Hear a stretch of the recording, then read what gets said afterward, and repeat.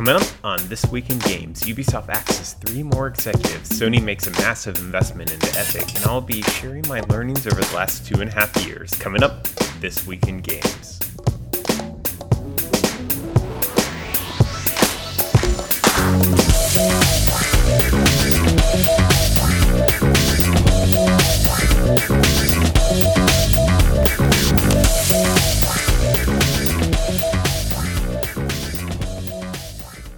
It's that time of the week for your video game industry news rundown. I'm your host, Eric McConnell, and I have to start with some unfortunate news and an unfortunate announcement. For you guys, not for me. I will be taking a hiatus from This Week in Games over the next few months. I don't have an exact time determined, but I was accepted into Dartmouth's Tuck School of Business back in March, and I'll be moving across the country from San Francisco to Hanover, New Hampshire over the next few weeks. And along with that, with starting business school, I expect a lot of adjustments. I'm 33 years old. I'll be re-entering the academic environment. I have to study and meet up with study groups and write papers and all this other nonsense. And at 33, it's going to be hard to wrap my brain around it. So This Week in Games will be on hold for a bit, but I can promise you when I come back, it'll be much more equipped to handle finances and accounting and back up some of my claims with the new tool set that, a school like Tuck and Tuck's caliber provides. Maybe marketing, who knows? Maybe I'll learn a lot of things. At least I'll be able to read, S1 IPO filings and quarterly earning announcements and be able to dig into where money is going and how companies are doing based on the lovely discounted cash flow. All right, let's kick it off with the news. It's going to be a more abbreviated news episode, and then at the end I want to share some learnings over the past 2.5 years of doing this, since I'm going to be taking a break, and some other things that were just on my mind. So let's kick it off with the news. 3 more Ubisoft executives stepped down amidst the spotlight on its toxic workplace culture. So Chief Creative Officer Serge Hascott, Managing Director of Canadian Studios Yanis Mallet, and its Global Head of HR Cecile Cornet have all stepped down after deep investigations into multiple allegations and accusations were generated against them. So a bunch of people came out and said, these people suck, they're pieces of crap, and they all 3 stepped down, which is generally a sign that they're all guilty and they don't want whatever come out to come out. I mean, I really can't see a time when stepping down proves your innocence. So this is just my interpretation. It's really bad when the head of HR has allegations and accusations against them. One of the few executives that should be in charge of keeping the workplace safe for everyone is perpetrating this environment. It's just terrible. This makes 6 executive totals and many other Ubisoft employees that haven't been announced. I announced a few last week. That have recently resigned or been removed from the Ubisoft workforce. Some of these employees honestly got off too easy because they can just run away from the problem and not face the consequences for their actions. The next question for me is, why is Ubisoft CEO Yves Guillemot still at the company? Culture and executive behavior all drives from the CEO, and the board should really take a deep look at Guillemot and other senior executives because they cultivated the environment that this behavior thrived in for years. There's no excuses, and it all comes from the top. And if you want big change, you got to change the big seat. So maybe it's time for the CEO to leave. I don't know. It's up to the board. All right, next up, Manticore Games launches $1 million in a creator fund to lure developers to their platform. So Manticore is pitching itself as the YouTube of game development, trying to make game development so easy anyone can do it. I've covered them probably since their initial seed round. I've been covering Manticore for a while. They were ex-Zynga people, a couple of other ex-companies in there. They've been around forever, since the beginning of This Week in Games. This platform that they're making is a suite of tools that sit on top of Unreal, and they recently announced $1 million towards paying creators to stay on the platform throughout the rest of their alpha phase. I guess they're in private alpha or public alpha right now. Honestly, the same questions for Manticore exist since the beginning. If you get too successful, what stops Unreal from pulling the rug from under you?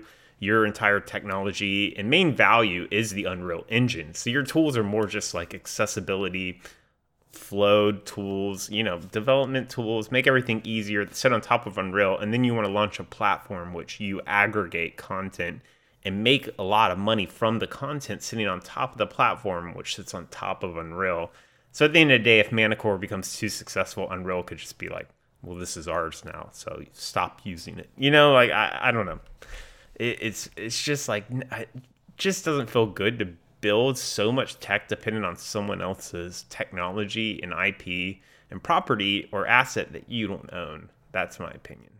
All right, next up, this story is hilarious. You should read it in the show notes because it's full of good laughs. EA executives are overpaid according to an executive pay activist group. So surprised is no one that EA executives overpay themselves according to Change to Win investment group.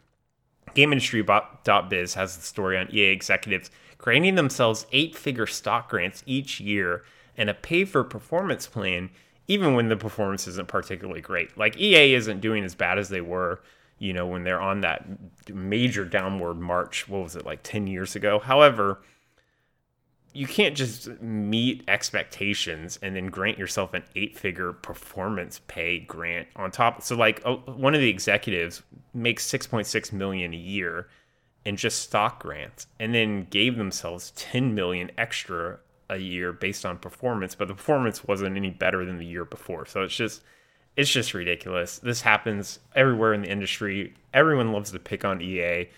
EA sucks. That's like the game industry motto almost. But, let's be fair. This isn't just EA. This is happening at Activision Blizzard.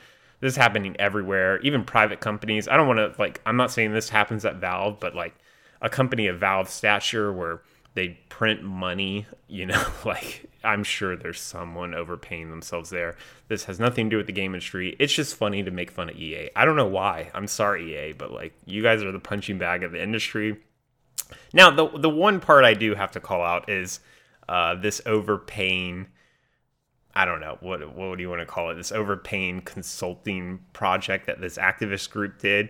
Also included the 2019 period when EA laid off 4% of their workforce. So it's hard for you to pay yourself 8 figures in performance bonuses when you lay off 4% of the workforce and cite downward trending revenue. That's rough. There's no defending that. But greedy executives in the game industry, who would have known, right? It's not surprising to anyone. And last up in our little news section, Ninja is streaming on YouTube Gaming, but claims there's no exclusivity contract with Google right now. So I would say I don't really know the streaming world that well, but maybe not the best move. Like moving to another platform and giving the platform holder access to your numbers allows them to lowball you if they were going to give you an exclusivity offer, because now they have the math to back up that lowball, and they can do some funky things with the math to try to show that you're not worth as much. But, just being on the platform, hoping maybe to get an exclusivity contract out of it, not the best thing. I imagine Ninja's in negotiations with Twitch right now for some kind of contract that Twitch, gave a bunch of people who didn't jump ship, like with Ninja and Shroud and these other people left for other platforms. So we'll have to see. We'll have to see how this whole streaming thing shakes out, All right, let's get to the business news. Sony invests $250 million in Epic Games. So somewhat out of nowhere to someone like me, Sony purchases a minority stake in Epic Games to the tune of $250 million. From the reports, this $250 million is in addition to the $750 million Epic is currently raising in a private venture round. I covered that, I think, 2 weeks ago. The press report on the investment states that it is the, quote, broaden their collaboration across Sony's leading portfolio of entertainment assets and technology, and Epic's social entertainment platform and digital ecosystem to create unique experiences for consumers and creatives. That means absolutely nothing. As we all know, that's just garbly goop that they put out in press reports. I just included it in there because it's like, how these things can write themselves, like some kind of AI writes press reports that somehow say a bunch of words and mean absolutely nothing. I don't know. Let me just use my Nostradamus ball and try to make up a reason for why this is. I mean, obviously, Epic's great. A lot of people want to partner with them. If you get a minority stake in a company, you get a voice that's heard. Also, it reads to me like, Sony wants some kind of favored licensing deal with the Unreal Engine, allowing Sony to switch all their first-party studios to the Unreal Engine with a better revenue cut than is available to general game developers. I don't know, is Unreal Engine, I don't know what they are right now. It could be, Unreal Engine revenue share. Like, I'm doing this real time. Okay, it's 5% now. So right now, after your first $1 million, you have to get 5% Unreal. Maybe this type of minority stake, sign some kind of favored licensing deal where that number is much lower and allows Sony over the next X years to, pay 1% revenue royalty to Epic. Who knows? But that's what this investment kind of reads to me. It reads to me as a technology investment so that Sony and Epic can work better in a technology sense rather than a publishing or game developer sense. But could be wrong. Let's see what gets announced for PS5. Maybe something's coming down the pipeline. All right, next up in business news, Tencent joins the bidding action on Warframe developer Leyou Technologies. So Bloomberg is reporting that Hong Kong-based Leyou Technologies, known for the free-to-play PC game Warframe, has advanced to exclusive talks with Tencent on purchasing or privatizing the company. This comes after Sony was courting the developers for the exact same thing. And it created a small bidding war before Tencent went out. Leyou trades at a market cap of $1.1 billion. Wow. Man, Warframe pulling in that $1.1 billion market evaluation. Good job, guys. Like, that's... I'm truly impressed. That's really great. Yes, this makes no sense. This makes so much sense with everything going on in Hong Kong right now. If you're keeping up with what's going on with the CCP in Hong Kong, Leyou would be much better in the hands of Tencent, where they can use Tencent as a giant buffer between them and regulation or anything else from the CCP. If they went with Sony, who's famously a Japanese company, maybe it would leave them open to some kind of vulnerability from the Chinese Communist Party. That's my guess. If your main playground is China, you got to work with Tencent or NetEase. They can get you through regulations. They can get you through game licensing. They can be a buffer for you for the CCP.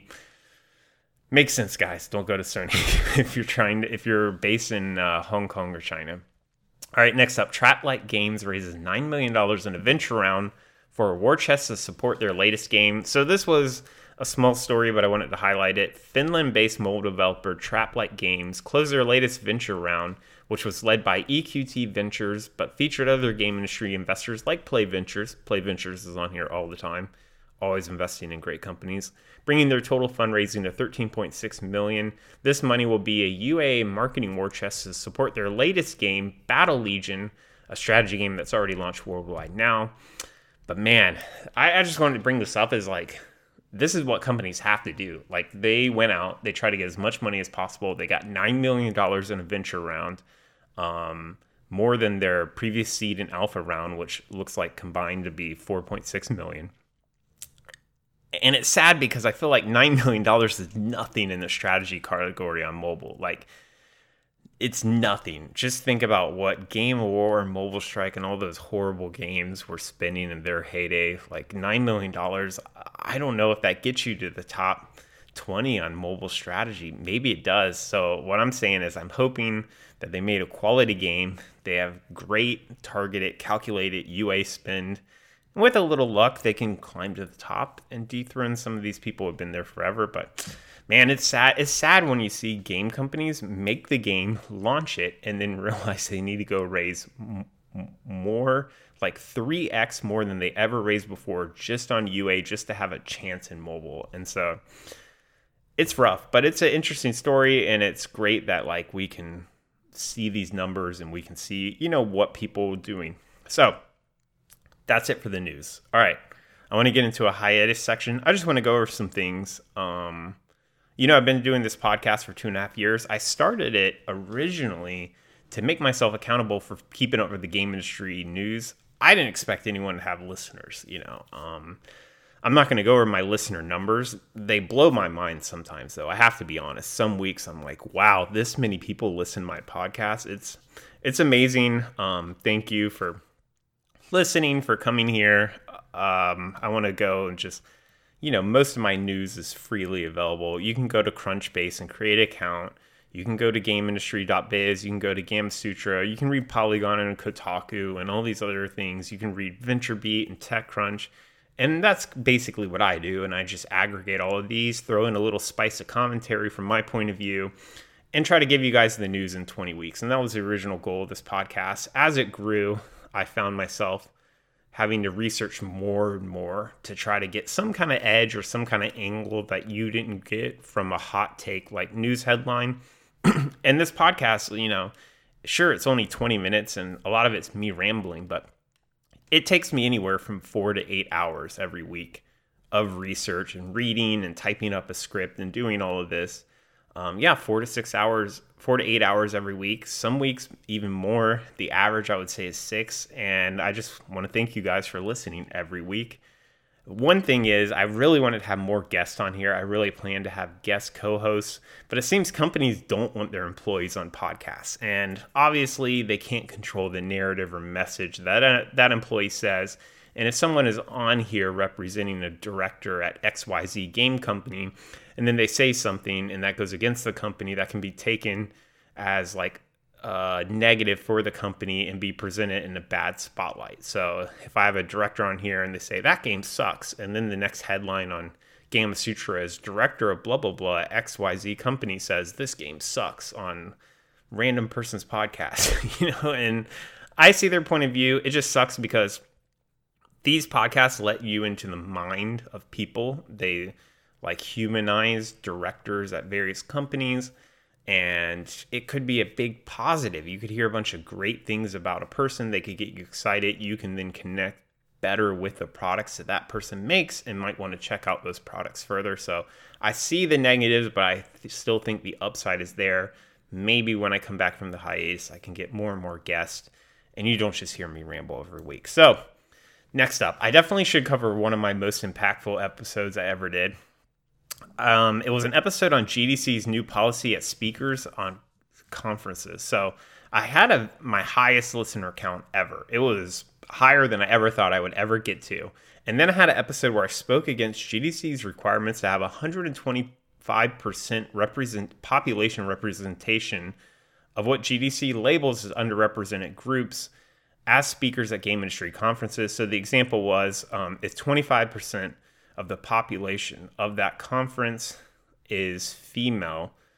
No, it's 20% of the population of that conference, game developer conference, is female. Then 25% of the speakers need to be female. And then I said like something to the effect of, what does all like straight white Asian or Indian males then like, it's effectively feels like it's just like saying that we're bad or the problem and that we need to move them out and we're evil or something. I don't remember. We can go back and listen to the episode. I said something to that effect. After that episode, my listener count was cut by 75%. So like I said, those of you who are listening, you're the 25% that stuck with me after that episode. Apparently everyone hated it. Everyone hated my take on it. I had a lot of discussions with people out in real life or in text form after that episode. So I wanted to address it further. Like, let me explain where I'm coming from, and then let me explain all the ideas in my head. And, I think maybe you'll feel better after this. So I'm supporting more diversity of ideas in the game industry. You can't control your skin color or your biological gender you were born with. The ideas and what you bring to the table are what matter to me. It's funny because when I read the things like the GDC mandate, it reads like GDC is shoehorning people based on their gender, skin color, sexual preference, or religion. Like black game developers must bring aspects of the black community to their game development. But what if a black game developer wants to make games starring anime characters and doesn't want to address race or anything that what it means to be black in the games that they make? Are they expected to? What about Jewish developers? Are they expected to bring religion to the table of every discussion they have in the game industry? To me, it's about the ideas and what the person makes, not this array of labels that everyone wants to put on people and then judge people by those labels. It goes back, when I was a kid, it was like, the saying like, don't judge a book by its cover, judge it by its contents. But then, I don't know, I understand that the cover has gotten people not like treated very terribly because of their covers, and that covers do matter a lot. So I see the other side of the fence, and I understand and support all the feelings against what I just said. So I've had this discussion multiple times with people who are game developers on the underrepresented groups list. Most, if not all of these groups have been or still are treated differently and negatively because of their differences. And by differences, I guess we're all saying white male is the standard. So anyone different from that, and then there's an array of differences from the white male standard, and that normalizes, I guess, how negatively you're treated. The latest Me Too waves in the game industry, I really don't think those would have happened if we had more members of these groups in positions of power in the industry. So that I 100% agree that if we had more female executives at game industry and at game studios, some, if not all of this behavior wouldn't have occurred. Let's say theoretically half of Ubisoft's senior leadership and executives were female. I don't think we would have any of these culture problems or Me Too things at Ubisoft. I mean, sure, there's going to be some amount of behavior, both male and female, as you heard me cover, sadly, with the Smash Brothers community. Like, everyone's capable of sexual assault or sexual harassment, but I think more like diversity of leadership and gender and sexual orientation probably would make a more respectful and empathetic culture at a company. And then I see the other problem with it. So a lot of people don't like this part of the discussion. Senior executive leaderships can be a chicken and egg problem. Like, only a small percent between 2 and 15. Like, I'm going to go through an example with female engineering. And this is a discussion I've had with lots of people. Like, why is the number of female leaderships or female executives in programming or engineering, why are there so few? And it really is like a chicken and egg problem. Only a small percent, between 2 and 15%, depending on what you read, of computer science graduates are female. But most tech companies desperately want male to female parity with tech leadership. Like Google, when I worked there, actively wanted, 50% male to female tech leadership. Like, they promoted it. You could get so much mentorship and resources available to you if you were a female engineer. It's hard because there aren't enough women in engineering, and any of those women engineers, how many of them could theoretically be put in leadership positions? So you have to take a step back and what percent of engineers can be leaders, regardless of again, religion, gender, sexuality, race. Let's just say 5% of engineers, regardless of gender, are qualified to be leaders. Then that makes it 3% or less of your engineers are women qualified to be leaders.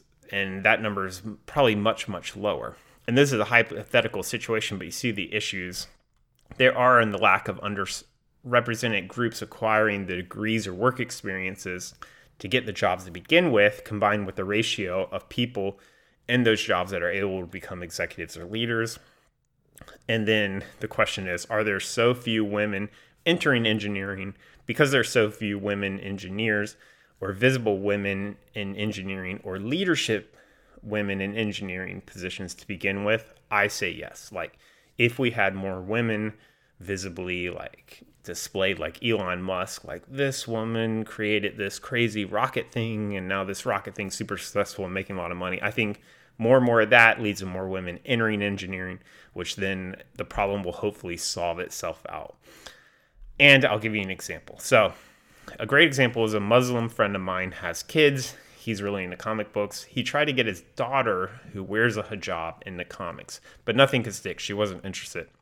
Then Marvel made Miss Marvel, this new Miss Marvel starring Kamala Khan, which is a Muslim Pakistani American that lives in New Jersey. His family loved the comic, and their kids, specifically his daughter, could connect with this fictional hero that represented her, and she could relate to the problems she had. I think there was an issue where the kids were other kids were making fun of her hijab, because I think Kamala Khan, I haven't read the comic, sorry guys, wears a hijab at different points in the comic book, and I think other kids were making fun of her, and that his daughter was I've experienced that myself. This is great. I love this character. They dove into comics from there, and the rest is history. I've heard similar stories from NPR podcasts on Black Americans in science or law, that having a visible person of color that people can relate to increase the number of Black students enrolling in those subjects and earning PhDs in those subjects. So there is a whole, if you have people of this minority group, underrepresented group, in positions of power and visible, I 100% think more people will enter those fields. So again, it's like a weird chicken and egg problem. And the answer we're going with right now as a country, or I see like society kind of pushing for this answer, is promote people, like mentor and promote those and those underrepresented groups, because then the problem will hopefully solve itself. So I'm torn, and I don't have a solution. Like, on one hand, I want to believe the contents of a man are more important than the color of their skin. On the other hand, that isn't true. Maybe it will be someday, but that isn't true. Unfortunately, society, I've watched Remember the Titans too many times, but unfortunately, that's not true. People are always going to be judged by the color of their skin and what they look. Hell, I mean, let's even take race and all these subjects out of it. Attractive people have a much easier time in life. Like, that's scientifically proven. Tall males are way more likely to become senior leaders and executives than short males. I mean, it's a numbers game. You can look at the numbers. There are a lot of studies on this.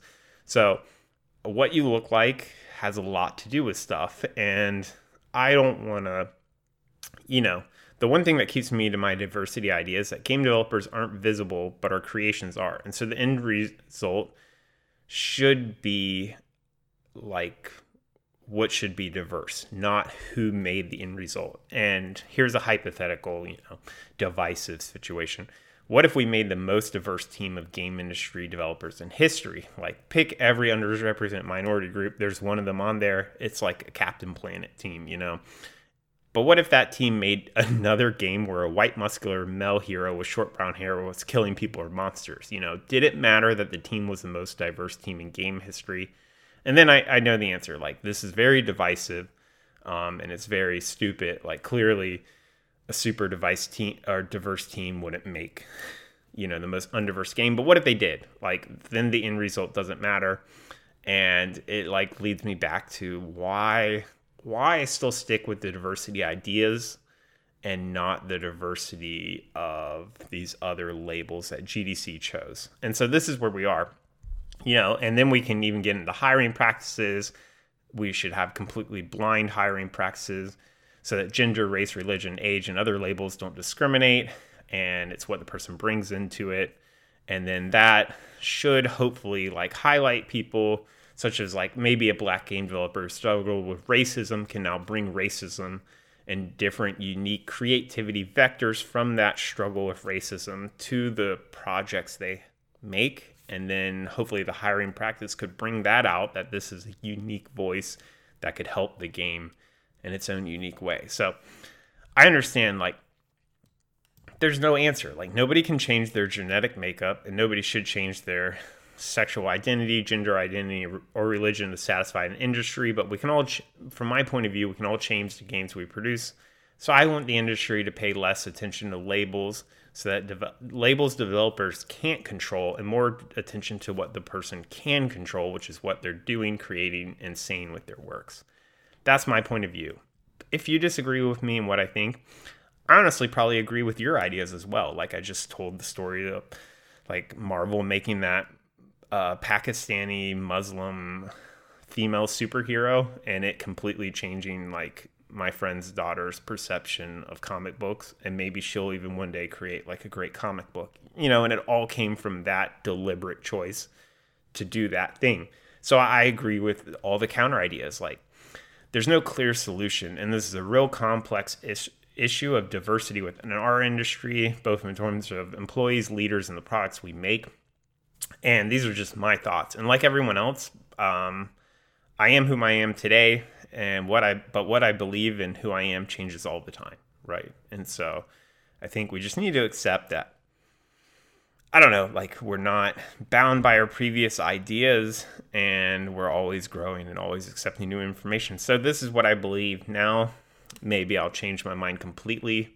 I understand it's a complex issue, but man, a lot of people did not like my take on it. So I wanted to go in there and really explain where I was mentally. All right, let's get to some more fun things. What I've learned over the last 2.5 years. So first off, don't chase trends. When I started this podcast, blockchain was half of the things raising seed or series A, right? Everything had blockchain in it. And then it became esports. It became esports teams, esports games, esports viewing platforms, esports ad agencies, esports this, esports that, right? And that went on for maybe even a year and a half. It still kind of goes on now.